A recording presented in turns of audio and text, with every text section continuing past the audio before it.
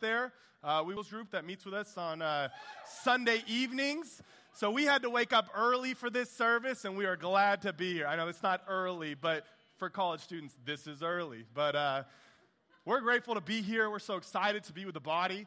We have a lot of students that are all over, and so some of them are here, some of them gone home for the summer, but we will be with you guys for the majority of the summer, and we're very excited about that. Amen. Well, today was a great day. Had an opportunity to give to Special, and for those of you who are visiting with us today, we're grateful you're here. For us, Special Missions is something we do once a year. It's an offering we give to help support Eurasian churches in Russia, and then also the Mexico City churches, and then also our local missions. And I feel very privileged to be a part of a family that loves to give. I do. I feel very privileged. And for me, I've actually had the opportunity to go and share and spend some time with the brothers and sisters in Mexico City, and also with the brothers and sisters in Russia. And one of the things that they never stop doing is saying thank you. Ever. Just spending time with them, it's an overflow of gratitude constantly. And, for me, it gets me a little teary-eyed because I just feel so in awe to be a part of a group that loves to give to others. And we know why we do it, and it's because of God.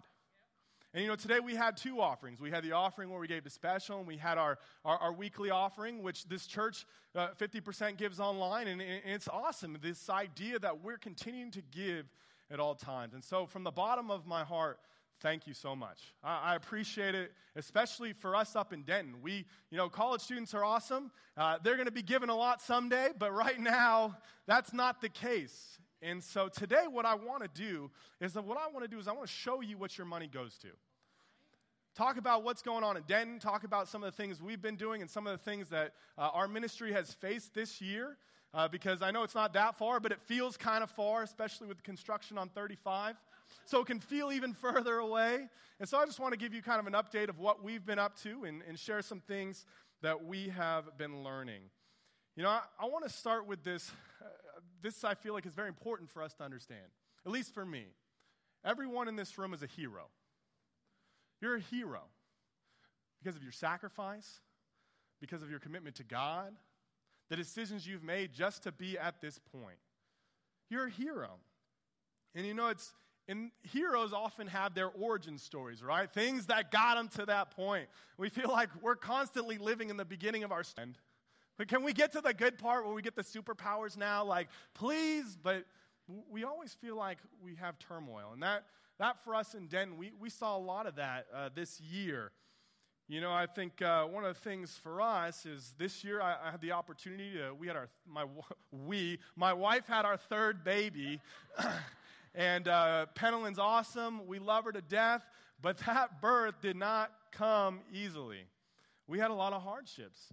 During my wife's pregnancy, in fact, she got kidney stones that were so bad they wouldn't pass, and so she had to have emergency surgery.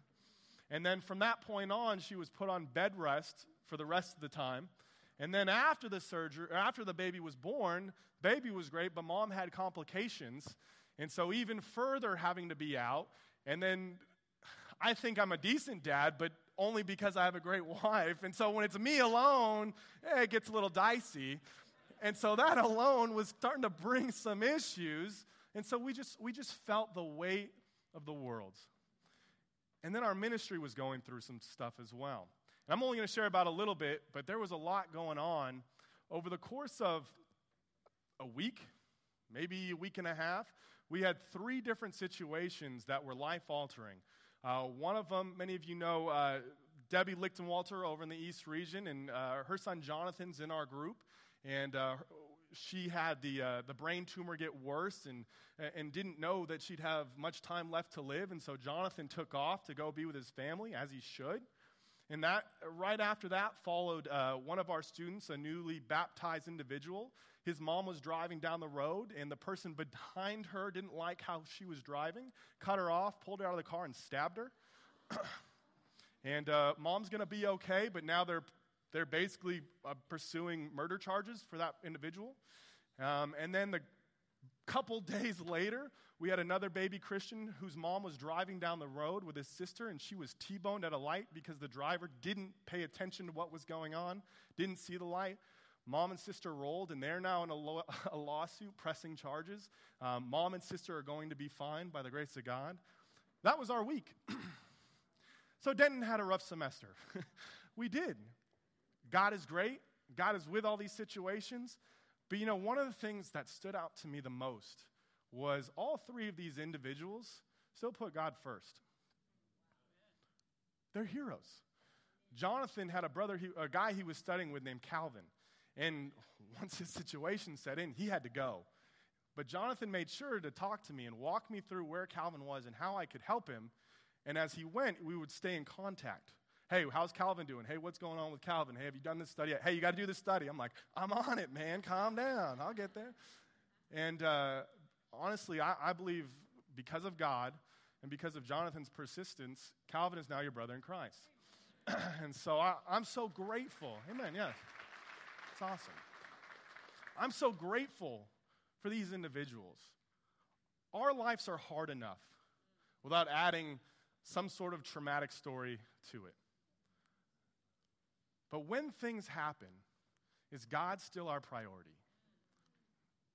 And I believe for a lot of us, God has been our priority through thick and thin. And because of that's why I believe many men and women in this room are heroes. I'm so grateful for the Schusters who had the opportunity to go. Those are heroes to us. And I know many of you have done that, given up part of your life to move somewhere, sold homes, sold cars, given up a job because you wanted to see the kingdom advance. You're heroes. So today I have a question for you. For many of us, a fair amount of time has gone on and has passed since those days. Have you hung up your cape?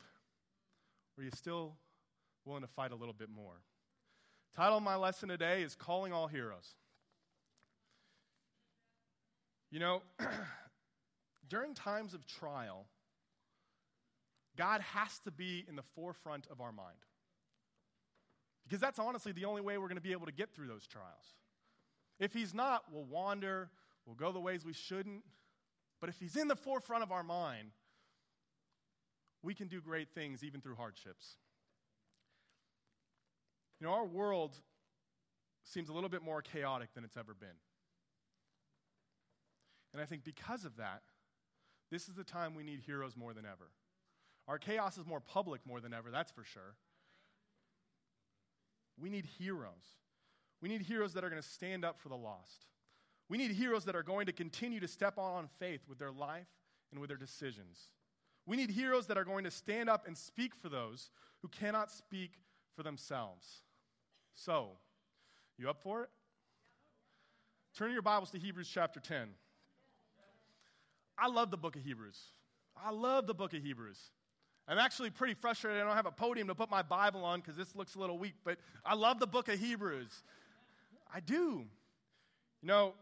At one point, I decided to try something. I decided I was going to read the book of Hebrews in one sitting in its entirety, as opposed to okay, let's read a chapter, let's really dissect into the paragraph, into the passage, which is awesome and it's great and it has its merit. But for me, I was like, okay, I want to read the book of Hebrews in its entirety.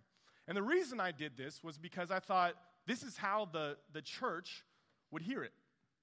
Someone would come up and they would present the letter and they'd read the letter in its entirety to the audience, and that's how they received it. So they didn't have time to kind of nitpick every word, and they could go back later, but they didn't have time in that moment. They had to sit and listen in its entirety.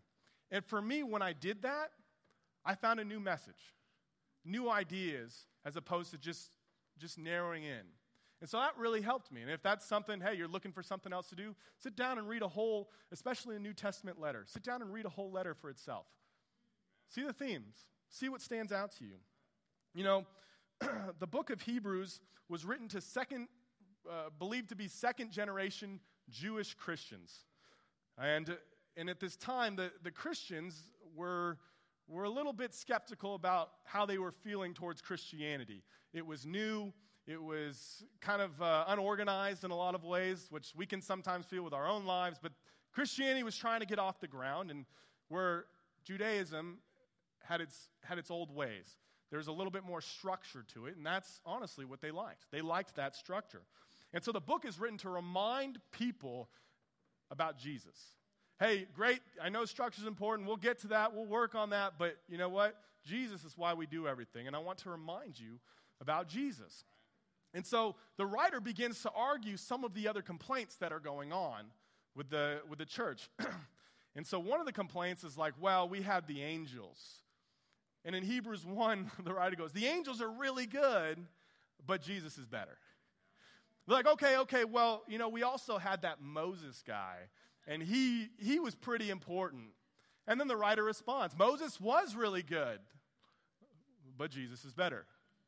Well, we had a great high priest in Melchizedek. You don't understand, this guy, he was the greatest high priest for a lot of what the Jews believed. Which the writer goes, he was good, but Jesus is still better.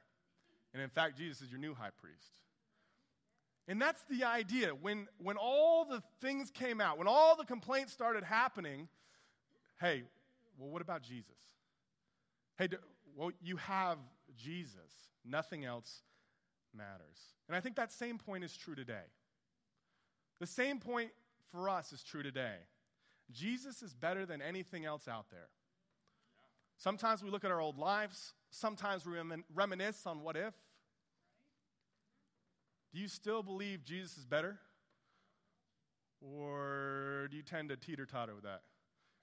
A teeter-totter is one of those things like a seesaw. I don't know. I know they're not legal really much anymore, but that's a thing I promise. I think that the idea that Jesus is better is something we have to remind ourselves of every morning. Jesus calls us to deny ourselves daily. Why? Because if we don't, we'll be in trouble. Because it's a daily decision. And I think the idea to remind ourselves that Jesus is better is a similar decision that we have to make every morning. Otherwise, we'll start making priority lists and Jesus won't be on it. And for many of us, that's become true. We've started to make priority lists and we forget. We assume that we'll remember Jesus, but we don't put him anywhere on the list. Jesus is better. He's better than anything we got and anything we'll ever have. Hebrews chapter 10, verse 19. Therefore, brothers and sisters, since we have confidence to enter the most holy place by the blood of Jesus, by a new and living way, opened for us through the curtain that is his body, and since we have a great priest over the house of God, let us draw near to God with a sincere heart and with the full assurance that faith brings, having our hearts sprinkled to cleanse us from a guilty conscience, and having our bodies washed with pure water. You know, this passage is telling us that Jesus died for us, and because we can now have a personal relationship with God, let us draw near to God, but do so with a sincere heart. To draw near to God with a sincere heart is a large calling. Because we can stand close to God in proximity. We do that a couple times a week when we show up to stuff. But to draw close to him with a sincere heart is a much bigger task. You know, when I think of sincerity, I think of something that is free from pretense or from falsehood. An emotion so pure, it cannot be tainted. And Jesus was a great example of this. Check this out. Matthew chapter 26, verse 59 and verse 60. It says, the chief priests and the whole Sanhedrin were looking for false evidence against Jesus so they can put him to death. But they did not find any, though many false witnesses came forward. Okay, think about that for a minute. Jesus is on a trial for his life with accusers who are already unfair, and they're already rigging the deck, and they still can't figure out anything to say badly against him. Even the lies were unbelievable. Well, Jesus, you did that. And the people around him would go, that doesn't sound like Jesus. Oh, well, Jesus, you tried to kill this man. That didn't sound like Jesus either. They couldn't even lie about what Jesus had done because he was such a sincere person.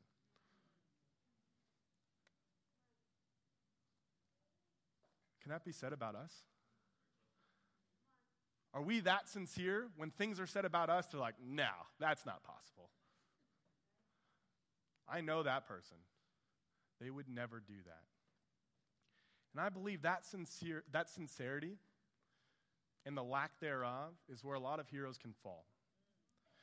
They still may be near God in proximity and even in their own minds, but you know what? They've lost all sincerity. Maybe they've just grown a little tired over time. They're going through the motions, but emotionally they're just drained.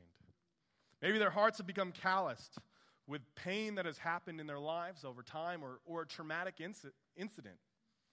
And their hearts are just hard-hearted. Whatever the reason, when sincerity leaves, so does your purpose. It does. We need that sincerity in our lives. You know, there's an amazing sister in Denton who I love to brag about, and I love to do so because I can't do it much longer. This sister has just graduated from UNT and is going to be moving to China. And this sister's Alma Flores, who's here. Alma's awesome. She's amazing. And Alma's about to graduate, and hey, what do I got to do? How can I serve? How can I love God? I'm going to go to China to help the church. That's a sacrifice. She wants to see God's kingdom advance. She wants to see people helped, so she's going to go.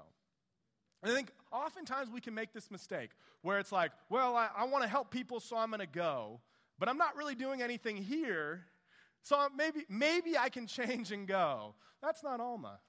Alma was doing great things for God here. She is a machine. I love this girl. She's awesome. And her heart is, I want to continue to serve where I can meet a need. Alma's a hero to me. That mentality to go, to serve, to love, Alma's a hero to me. And you know, there's so many heroes in the Bible. In fact, Hebrews 11 gives a really good list of the heroes in the Bible. But there are many more than that. I think of the people that came after Jesus. I think of, Paul, who gave up his life. I think of Stephen, who was stoned for the gospel. I think of all the apostles who gave up their lives. John tried to give up his life. I mean, he gave his best effort, but they couldn't kill him. What are you going to do? But they were heroes. Not because they were smarter than anybody else, not because there was anything special about them, but they put Jesus first no matter what. These men and women are heroes. And I start to think about that time period. Okay, during that time period, these men and women were willing to give up their lives for the sake of the gospel. They were willing to be martyred for the sake of the gospel. That's huge. That shows some commitment. And that's what was necessary during that time. Being martyred was what was necessary to see the kingdom of God advanced. Times have changed since then, especially in the United States. Times have changed since then. We don't need martyrs right now. We need heroes. A hero would be willing to die for their faith, but he'd much rather live for it. And I think that's what we've got to understand. We can't just call it quits one day. As heroes, every decision, every day has got to be about living for Jesus. The Hebrew writer is telling the people, don't reminisce about your old life. Don't remember your old life. Don't even worry about it. Live for Jesus now. You know, when I think of someone with a sincere heart, I think of my daughter, Holly. Holly's the oldest of my 3 daughters. She's 4 years old. And last week, we flew to Arizona to go visit my wife's grandmother for her 90th birthday. And on the way back, we had an early flight where we had to wake up at 3:30 in the morning to get to the airport. Some of the college students are going to bed at that time. That's when we had to be up to get to the airport. So we're a little tired, okay? It's 3:30 in the morning. And so we get to the airport, and there's not a lot of people talking. Everybody's kind of got their eyes half open. All right, just get on the plane. And, well, everybody except my daughter, Holly. And Holly is now fully awake and decides this is an opportunity for me to sing as loud as I possibly can. And so as we're standing in the terminal, struggling to keep our eyes open, My daughter Holly is screaming from the top of her lungs, I kid you not, I'm in the Lord's army, yes, sir. And so as a dad, I'm like, shh, calm down, looking around like, kind of push her behind. And then I start to look at the faces of other people, like just trying to give that apology nod. You're like, eh. But they don't really care about me. They're looking at her, and they're smiling. This is exciting for them. It blew my mind. I was thinking probably all of them had kids, so they understood this. That's what I was trying to justify it. But they're all looking at my daughter at 5:30 in the morning, smiling at some 4-year-old screaming a song about Jesus. And what I realized is that her sincerity was infectious. Her love for God in that moment just brightened people's day. When you're sincere about God, you can have that same impact. But you actually have to be sincere about God. It can't just be something I'm going through the motions, I'm saying what I'm supposed to say. But when I'm sincere about God, I can have an impact. Holly's a hero to me. She loves God. She loves Jesus. She loves to sing about it. And she doesn't care who's watching. You know, I think the other part of this passage that stands out to me in Hebrews 10 is he says it comes with a full assurance. Talks about this idea of full assurance. And that's what we're being called to do. We're called to go to God with sincerity, but we're called to go to God with a full assurance that our faith brings. And when I hear that, I hear we've got to approach God and not doubt. We have to approach God, and we have to have complete faith in his plan. Complete faith in his plan. Not just a little bit or, man, I really hope this works out, but complete faith in his plan. And the writer says that faith that you need to have will stem from your faith and your confidence in God. So the question we got to ask ourselves is, how much do we have faith in God's plan? You know, I'm so grateful for the married couples that have graduated in Denton and decided to stay there. That's right. And it's a big deal because Denton's not a rich job market. Denton's not flowing with opportunities yet, you know what I'm saying? But at this moment, it's not. But these individuals that have decided to stay have made a decision. We want to see God do something great here. We believe we're a part of that plan, and we just want to be involved. And so we'll give up some stuff because we want to see God work in Denton. That's awesome. And I'm so excited about that because you know what? There are better jobs out there in better markets. But to them, it's not about the job. It's about how can I make God great? How can I make his kingdom known? And where am I needed? You know, oftentimes it can be difficult for us to make decisions because the future is hard to predict. It is. It's hard to predict. You know, I think of men and women who've gone on mission plantings to different cities like Lubbock or cities with small job markets like College Station. And you know what? They're not there to make money. They're there to advance the kingdom. And that warms my heart. But this decision only comes when you have the full assurance that faith brings. You have to believe that God's going to do something. You have to believe that God's going to take care of you, or you won't step out on faith. Because it doesn't make any sense to step out on faith. It's never made any sense to sell your home, sell your car, go back down to 2 suitcases, and one of them's filled with your kids' toys, and try to go advance the kingdom of God. It doesn't make any sense.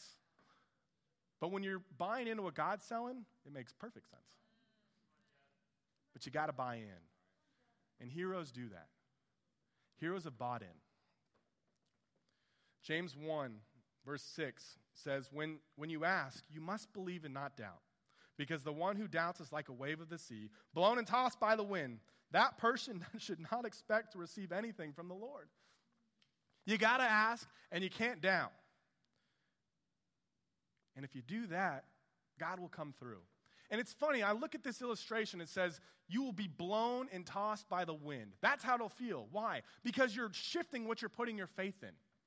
When your faith's in God, you can be consistent. It's locked in. I know. Things will get hard, but I'm locked in. When I'm putting my faith in things that won't last, I will be tossed back and forth because they're of this earth. And so for me, I'm challenged. Okay, I've got to lock in all the time, put my faith in Jesus, and put my hope in him. Amen? I want to look at the second part of this passage. Hebrews chapter 10, verse 23. Let us hold unswervingly to the hope we profess, for he who promised is faithful. And let us consider how we may spur one another on towards love and good deeds, not giving up meeting together, as some are in the habit of doing, but encouraging one another, and all the more as you see the day approaching. You know, the call for us to draw near to God is followed by examples for us to put into practice so that we may show our sincerity through our actions. So first, we're called to have the hope that we profess. Then we're called to consider how we can spur one another on towards love and good deeds. And finally, we're called to never give up meeting together. So what I can gather about the Jewish Christians is they were doing the opposite of these things. They were feeling hopeless or putting their hope in something else. They were not thinking about or encouraging each other, and they no longer wanted to meet together. It was just too inconvenient. Essentially, to summarize, they didn't like the new way religious meetings were being run and wanted to go back to the old way, which is fine when we do a cappella for worship. That works for me. I've got no complaints on that. Amen. I know Alan's not here, so I can get away with that. So many meetings of the body took place in people's homes. And there wasn't a regular scheduled program. It was, hey, we meet together maybe at a certain time, but it was all the time. Acts 2, they met together daily. I mean, it was just whenever they could, they got together. It was an environment. Where before it was, hey, we go to temple, we go to the synagogue, we go, and then we go home. And what I kind of realized, I read some commentaries, and essentially what people didn't like about the new idea of church was the interacting with other people part. Which is like the whole point of church to begin with, right? They didn't like that. And so this idea of church was in. And so what I've started to do recently, because of where I'm at and the people I interact with, is I've read a lot of articles entitled, like, Why Millennials Are Over Church, 5 Things Millennials Wish Church Could Be, Why the Church Needs Millennials, but Millennials Don't Need the Church. It's a very particular group, as you can tell. And these articles were informative. I believe they gave some great insight to that generation. You know, I talked about how we can appeal more to the needs of the millennials, how to become more social savvy, like using social media, treating millennials like adults and not assuming they're immature based on their youth, and all of this was great information. But the problem with it was when we become a place that's about making people feel good, instead of a place that's about preaching Jesus, we've missed the point. And I'm not against any of that. We've got to do a great job with these things, and I think we are. But when it comes about making people happy and not preaching Jesus, yeah, your church isn't doing well. Yeah. It's not. A church cannot survive when the individuals are self-focused. It can't, and it won't. Now, I drive by churches all the time. In fact, I have to pass 4 or 5 just to get to where we go to church. Which is hilarious because we go to like this little community center with half the lights work, half the mics work, and we love it. But you pass by these huge churches, and a lot of them have signs. Hey, we have our a cappella service at this time, and then we have our contemporary service at this time. Contemporary service is always in the evening, which I find weird, but whatever, okay? But you've got the 2 services because you're addressing and you just want to make people happy. But are you preaching Jesus? Are you really preaching Jesus? You may be, but we've got to make sure that we're in it because we're in it to give. We can't survive if we're selfish. And I get it. I get the idea of trying to get people in the door because that's the hope, right? Just get people in the door, and when they're in there, we're going to do our best to help them. But if the goal is to appeal to the lowest common denominator, we'll never truly challenge the people to grow past a certain point. We won't, because we'll all be stuck at the same low level. And even when you're there really fast, well, we gotta keep appealing to the lowest common denominator. And you get burnt out, you get tired, and you'll want to leave. If we're going to be the heroes that God knows we can be, our focus has to be on others and not ourselves. It has to be. Every day, all of our decisions. A person who saves themselves is not a hero. Only when they risk their own life for the benefit of others can they be achieving that title.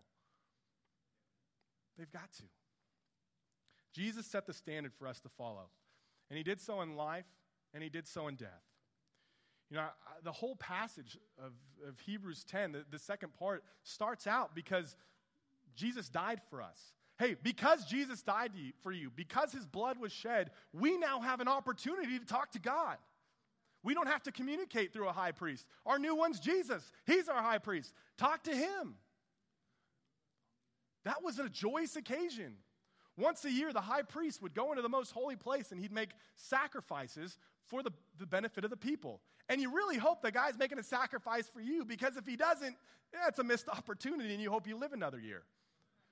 But now we have Jesus. And Jesus speaks on your behalf. That's encouraging. That's awesome. And because it's so awesome, and because it's so amazing, the writer goes, look, Jesus loves you. Hey, so do these things. Hey, Jesus died for you. Hey, just show up to church. Hey, Jesus loves you. Hey, encourage people. Have them over. Feed them. Because Jesus loves you. Because he believes in you. So what does this look like from a practical side? So I want to look at a couple practicals. Number one, I think for us, we've got to have more spiritual goals. You know, one of the things Todd is always trying to communicate to me is our goal is to grow the church. It's a good goal. So sometimes the decisions that are made are about doing just that. For example, we feel very fortunate to meet up in Denton. And we know that meeting up in Denton negatively affects this region, because it takes a lot of the college students out. It takes a lot of the youth out, and it makes this group a little bit smaller. But we've been able to grow the church up there. Since Kelly and I have been there, we've been able to double the ministry. All for God's glory, and it's all God anyway, and so we're just grateful to be a part of it. But because we're so close to campus, I firmly believe we've had the opportunity to grow. And I know that's at the detriment of this region, and so that's why we're so grateful. That's why we're so appreciative of all the things you do. But it's that mentality. What's going to be best to grow the church? And I think if we have spiritual goals and we have things we're working for and we really want to glorify God, sometimes things have to be sacrificed. Our own wills, our own desires. Sometimes we're just going to have to take a back seat so we can make God great. Are we willing to make the sacrifices necessary to make God great? Because we are in our mind, and then when that moment comes, it's like, I don't know. I really like what I'm doing now. It's really comfortable. And I get that. But if we really want to achieve our spiritual goals, we've got to make the decision to sacrifice on a daily basis. Amen? Number two, we've got to start dreaming for other people. I think it's important for us to have dreams for our own life, have spiritual goals for our own life. Absolutely. But it's just as important to have them for the people around you. Do you usually take the time to dream about how to make your Bible talk great? Or how to make the members in your Bible talk great? Hebrews 10:24 tells us to consider how we may spur one another on towards love and good deeds. Consider. Think about. Meditate on. Think about other people and how to make them great. How to make them feel loved or encouraged. This is a calling for us. And one of the things I've started to understand, if we do that, our Bible talks will be great because we're thinking about other people. Our small groups, our ministries, they'll be awesome because we're focused on how can we give? How can we love? You know, when we start dreaming for other people and helping them to achieve their dreams, you start to endear yourself to those individuals. You start to build those relationships. Because oftentimes you can get in that rut, right? You go to Bible talk, same Bible talk every other week, and you're like, oh, yeah, I don't know what else to talk to you about. We talk about the same thing every week. You know, maybe it's the Cowboys, maybe it's politics, and it's like, nothing's changed since then. It's the preseason. You know, there's nothing new, and so you just run out of things to talk about. But if you're focused on their lives and other people's lives, there's plenty of things to talk about. But we got to think about those things. We got to consider those things. And this is one of the ways we'll start to become heroes. Or we'll start to regain our heroship. Because we're living for other people. You know, as we close, I want us to remember that we have the ability to be heroes in Christ. Some of us let's be honest, some of us deal with insecurity. I can't do it. It's not possible. You can do it. You've already done it by making Jesus Lord. And if you're visiting with us today and have not made that decision yet, talk to the person that brought you. Do it. But you can do it. It's possible. But you're going to need people in your life. You're going to need people to talk to on a regular basis. And you're going to need people you can be completely open with, not just open enough to make them know that you're still faithful. You got to be open. Get the help you need to get help with. You know, and the reason we do all of this, the reason we do any of this is because of Jesus. You know, we're about to take the bread and the juice right now. And we look at Jesus, and we look at his sacrifice. We look at his sincerity, and it's obvious that he's a hero. And what gets it even more for me is, yes, he was a hero for the whole world, but more specifically, he was a hero for me. He was a hero specifically so that you could have a relationship with God and you could get to stand with him someday in paradise. That's why he did it, for you. So let us imitate that calling. And let us remember what he did as we take the bread and the juice. Amen? Let's bow our heads and pray. Father God, we're so grateful to be together this morning. We're so grateful for all that you do for us. God, you are a hero. Your son dying for us, God, the opportunity to know him on a regular basis, God, it warms our heart. God, we are nothing without him. God, I pray this week we can give our hearts and we can give our energy and we can give our everything because your son led us in that example.